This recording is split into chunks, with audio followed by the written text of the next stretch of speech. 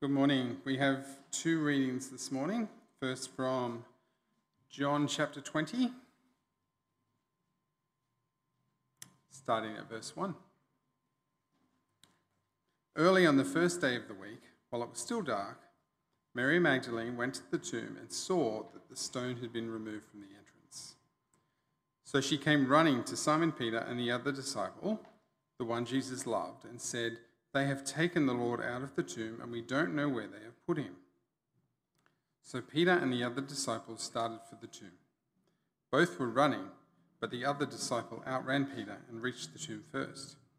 He bent over and looked in at the strips of linen lying there, but did not go in. Then Simon Peter came along behind him and went straight into the tomb. He saw the strips of linen lying there, as well as the cloth that had been wrapped around Jesus' head. The cloth was still lying in its place, separate from the linen. Finally, the other disciple, who had reached the tomb first, also went inside. He saw and believed. They still did not understand from Scripture that Jesus had to rise from the dead. Then the disciples went back to where they were staying. Now Mary stood outside the tomb crying. As she wept, she bent over to look into the tomb and saw two angels in white seated where Jesus' body had been, one at the head and the other at the foot. They asked her, "Woman, why are you crying?" "They have taken my Lord away," she said, "and I don't know where they have put him." At this, she turned around and saw Jesus standing there, but she did not realize it was Jesus. He asked her, "Woman, why are you crying? Who is it that you were looking for?"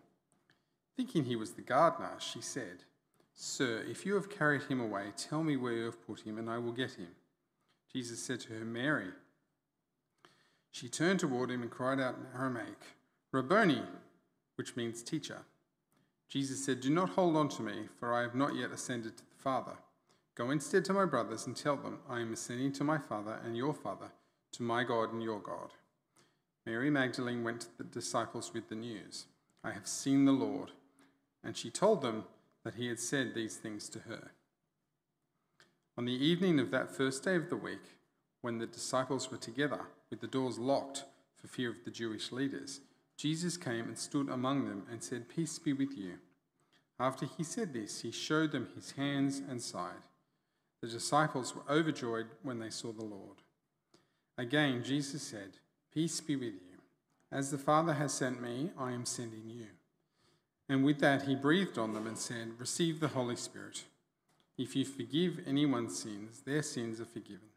If you do not forgive them, they are not forgiven." The second reading this morning is back in the Old Testament in the book of Ezekiel, chapter 37. "The hand of the Lord was on me, and he brought me out by the Spirit of the Lord and set me in the middle of a valley. It was full of bones. He led me back and forth among them, and I saw a great many bones on the floor of the valley, bones that were very dry. He asked me, 'Son of man, can these bones live?' I said, 'Sovereign Lord, you alone know.' Then he said to me, 'Prophesy to these bones and say to them, Dry bones, hear the word of the Lord. This is what the Sovereign Lord says to these bones. I will make breath enter you, and you will come to life. I will attach tendons to you and make flesh come upon you and cover you with skin. I will put breath in you, and you will come to life. Then you will know that I am the Lord.' So I prophesied as I was commanded. And as I was prophesying, there was a noise, a rattling sound, and the bones came together, bone to bone. I looked, and tendons and flesh appeared on them, and skin covered them, but there was no breath in them. Then he said to me, 'Prophesy to the breath. Prophesy, Son of Man, and say to it, This is what the Sovereign Lord says. Come, breath from the four winds, and breathe into these slain, that they may live.' So I prophesied as he commanded me, and breath entered them. They came to life and stood up on their feet, a vast army. Then he said to me, 'Son of man, these bones are the people of Israel. They say, Our bones are dried up and our hope is gone. We are cut off. Therefore prophesy and say to them, This is what the Sovereign Lord says. My people, I am going to open your graves and bring you up from them, and I will bring you back to the land of Israel. Then you, my people, will know that I am the Lord when I open your graves and bring you up from them. I will put my spirit in you, and you will live, and I will settle you in your own land. Then you will know that I, the Lord, have spoken, and I have done it, declares the Lord. Well, good morning. Let me add my welcome to that of Ben's, and especially if you're new or visiting us today, and I haven't met you, my name's Jono. It's an old joke, if I have met you, my name's still Jono. Just say, for the benefit of those who haven't met me, my name is Jono. There you go, that's better. Please keep your Bibles open at that passage in Ezekiel, and I'm going to pray for us again as we come to reflect on the significance of this day. Will you join me in prayer? Our Father, we do thank and praise you for this day. We thank you for the resurrection of the Lord Jesus. And we pray for us now as we consider the significance of that. And we ask that you would speak to us through your word, that you would shape us and change us. And we ask in Jesus' name. Amen.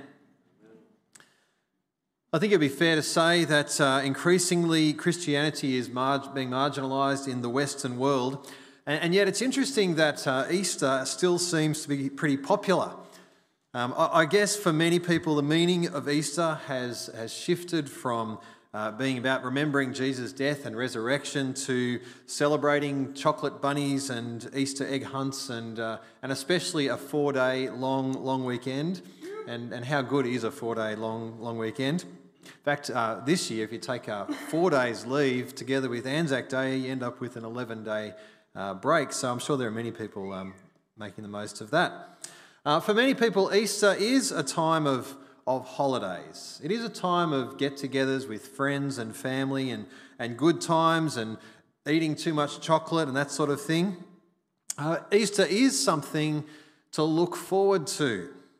And I'm looking forward to a getaway this coming week with family after having family getaways cancelled or postponed for a couple of years.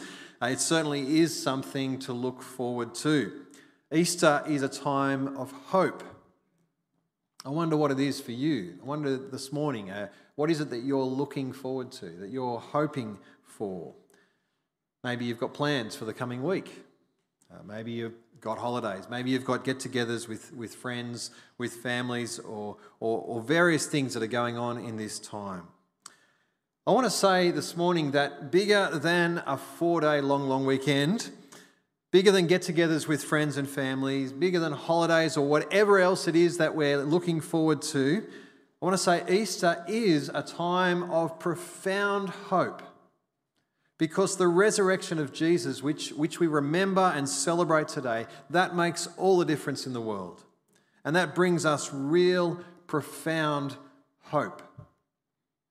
I want to show us this from the Scriptures, from an unusual part of the Bible, at least unusual for an Easter Sunday sermon.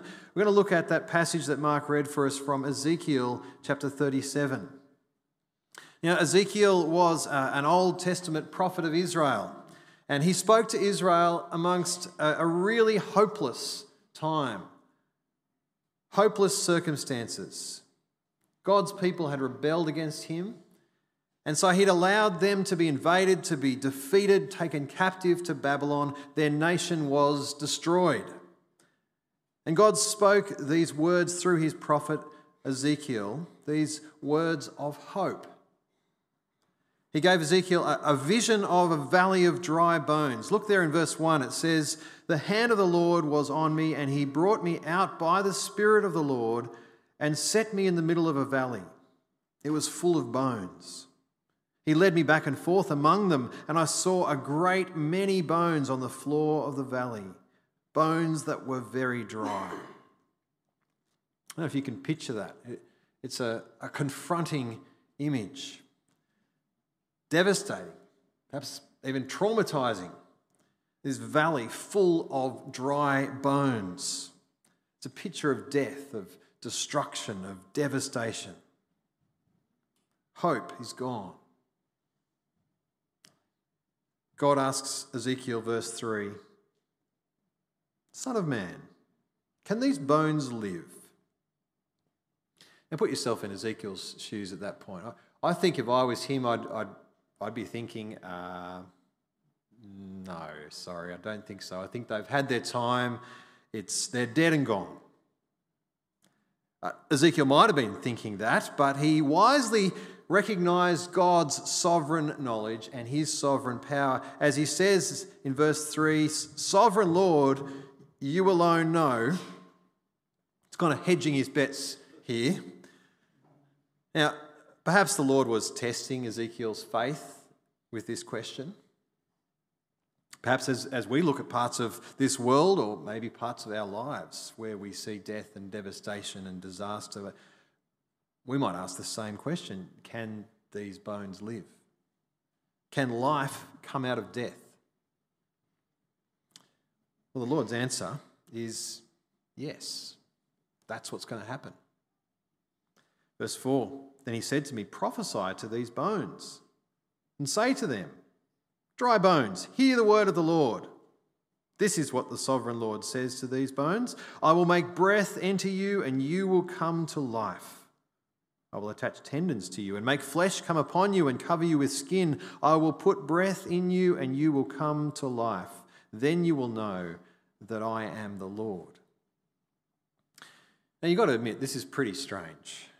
Ezekiel is told to talk to these bones. But more than that, through him, God is going to talk to the bones. The sovereign Lord says, "I will make breath enter you and you will come to life." Then in the next verse, "I will put breath in you and you will come to life." It's kind of like a new creation all over again. I mentioned on Friday in the creation of man, in Genesis 2 verse 7, it says, "Then the Lord God formed a man from the dust of the ground and breathed into his nostrils the breath of life, and the man became a living being." It's got echoes of that here as Ezekiel, in Ezekiel, through Ezekiel, God is going to speak a recreation as he puts breath into these dead bones, as he brings them to life again. And so Ezekiel did as he was told. He says, verse 7, "So I prophesied as I was commanded, and as I was prophesying, there was a noise, a rattling sound, and the bones came together, bone to bone. I looked, and tendons and flesh appeared on them, and skin covered them, but there was no breath in them." There's this miraculous restoration. Bones, tendons, flesh, skin come together, but it's incomplete. There's no breath in them. There's no life. And so Ezekiel is told to prophesy a second time. Verse 9, "Then he said to me, prophesy to the breath. Prophesy, son of man, and say to it, this is what the sovereign Lord says. Come, breath, from the four winds and breathe into these slain that they may live." This time, Ezekiel is to speak to the breath. Notice before he spoke to the bones themselves, but now he's addressing the breath. That is, the breath or life is going to come to them from outside of them. He's going to bring them to life. So verse 10, "So I prophesied as he commanded me, and breath entered them. They came to life and stood up on their feet, a vast army." It's a powerful vision, isn't it? The defeated people of God, dead, destroyed, a valley of dry bones. From that to then being resurrected, recreated, and brought to new life. It's a powerful vision. But what does it mean? Well, the Lord then gives the meaning of this vision. Verse 11, "Then he said to me, Son of man, these bones are the people of Israel. They say, our bones are dried up and our hope is gone. We are cut off." Hope is gone. The situation in Israel at this point would have seemed completely hopeless. They're suffering in a foreign country, cut off from their home, without hope, like a valley of dry bones. Their situation is just a picture of death and despair. But God speaks into their despair, and he speaks a word of profound hope, of profound transformation. He says there, verse 12, "Therefore prophesy and say to them, this is what the sovereign Lord says. my people, I'm going to open your graves and bring you up from them. I will bring you back to the land of Israel. Then you, my people, will know that I am the Lord when I open your graves and bring you up from them. I will put my spirit in you and you will live, and I will settle you in your own land. Then you will know that I, the Lord, have spoken and I have done it, declares the Lord. Notice a few things here. Notice firstly, he addresses them as my people. I mean, despite their waywardness, their rebellion, he still cares for them as his people. He calls them my people twice in verse 12 and verse 13. Secondly, he says he's going to resurrect them as his people, to restore them to life in the land of Israel. I mean, as a nation, they're defeated, they're dead, they're living in exile in a foreign land. But the sovereign Lord is going to raise them up once again to live as his people in the land of Israel. And so great is this transformation that he speaks of it as a resurrection, as a coming up from the grave. Thirdly, notice verse 14, that the Lord will put his spirit in them and they will live. It's interesting, in Hebrew, the original language, this was written in the word for breath, the word for wind, the word for spirit, they're all the same word. Wind, breath, spirit. The Lord will put his spirit, his breath in them, and they will live. New life, empowered by his spirit, will come to them, will transform them from death to life. And the end result of this is this transformation will mean that they will know that he is the Lord. Now, Ezekiel spoke these words to the people of Israel around 580 BC. And about 50 years later, this prophecy was fulfilled in part, as miraculously a remnant of the people of Israel were brought out of captivity in Babylon. They returned to Israel to be God's people once again. It was a resurrection of God's people. And yet that fulfillment was only partial. That was a shadow of the reality that this prophecy pointed forward to. The reality which was fulfilled that first Easter Sunday, when the sovereign Lord opened the grave of the one truly faithful remnant of God's people, the true Israel, the Lord Jesus himself.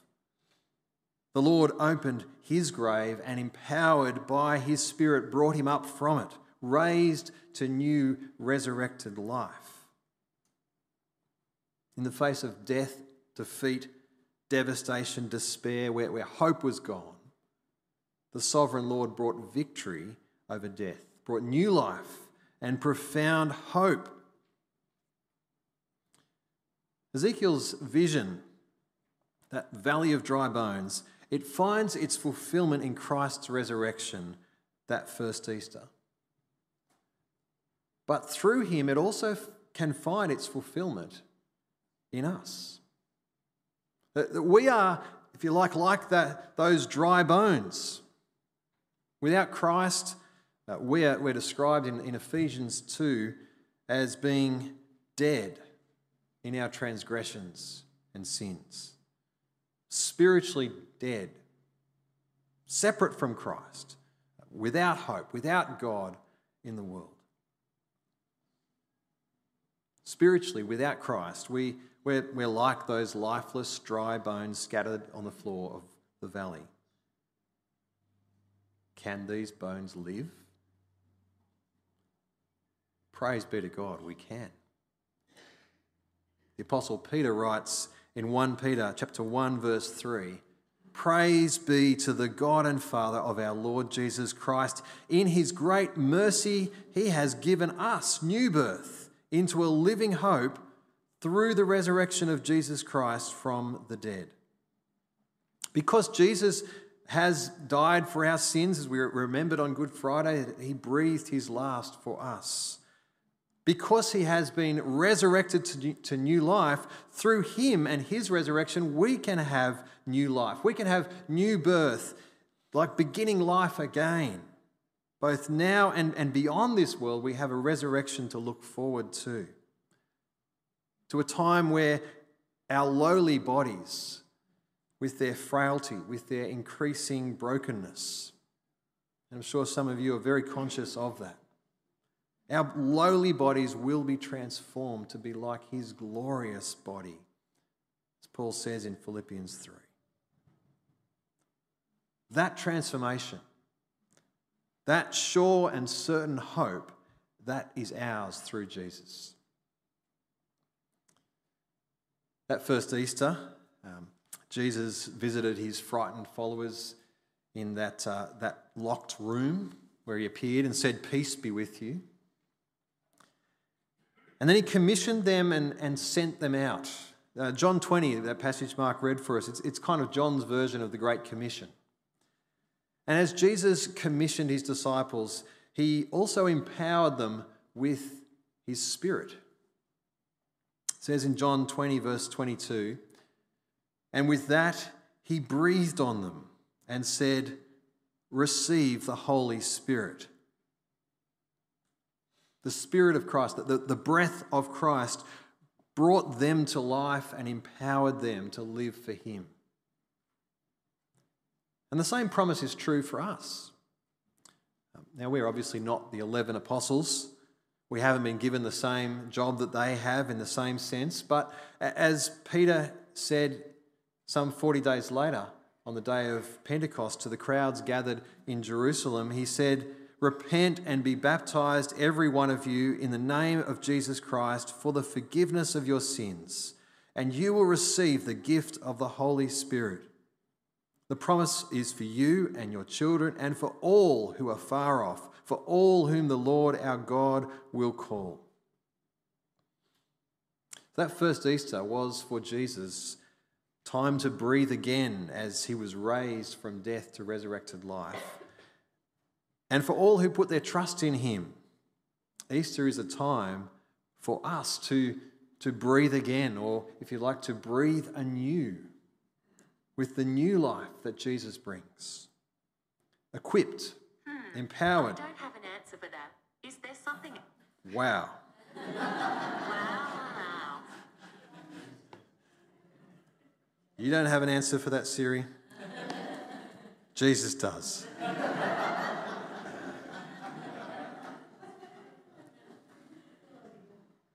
Easter is a time for us to breathe again. Equipped by Jesus, empowered by him, by his Spirit, which he breathes into us as his people, as he raises us from the dead. And so I guess my question for you this morning, friends, is, are you dead or alive? I mean, as I look out on you, you all look pretty much alive. Some of you might be nodding off, but I think you're still alive, physically. But you know, I can't look into your hearts and see where you are spiritually before God. And whilst I expect that many or most here this morning have experienced the beginning of that new birth, that spiritual resurrection, that of being forgiven before God, of being raised to new life spiritually, I expect that many or most of you have experienced that you are walking with Christ and living for him. But that may not be the case for all of you. And I want to say, if that's not the case for you, maybe you realise that, wow, you are dead in your sins. You have been living your own way in defiance of God. Perhaps you realise that and you want to change. You want to accept the free gift of forgiveness and hope that Jesus brings, that he brings through his resurrection from the dead. I want to say, if that's you, praise God, because he's at work in you, bringing you to new life. Praise him and allow yourself to be brought to that new life. Allow God to give you the new birth into that living hope. How do you do that? Ask God for forgiveness. Put your trust in him and seek to follow him as you live your life. See him transform you from being like dry, dead bones to being alive with God empowered by his Spirit. And for everyone and anyone who has been made alive spiritually with Christ, the implication for us this Easter is simple yet profound. That is to live out the new life that Christ has given you. Live out the new life that he's given you. If you want to think about, well, what does that look like? What does that mean? Can I suggest you have a read of Colossians 3 later, Colossians chapter 3, and reflect on that. But in case you can't wait till then, I'll give you the summary. In short, it says, since you have been raised to new life with Christ, set your heart, set your mind on his kingdom, not on the things of this world. Put to death the things of your sinful nature, get rid of them. And keep growing in the new life that he has given you. Live out that new life. Let me encourage you to have a read of Colossians 3 later on. Use some of the 4-day long weekend that you've been given to reflect on that and on what living that new life will mean for you. As I said, that first Easter was for Jesus time to breathe again.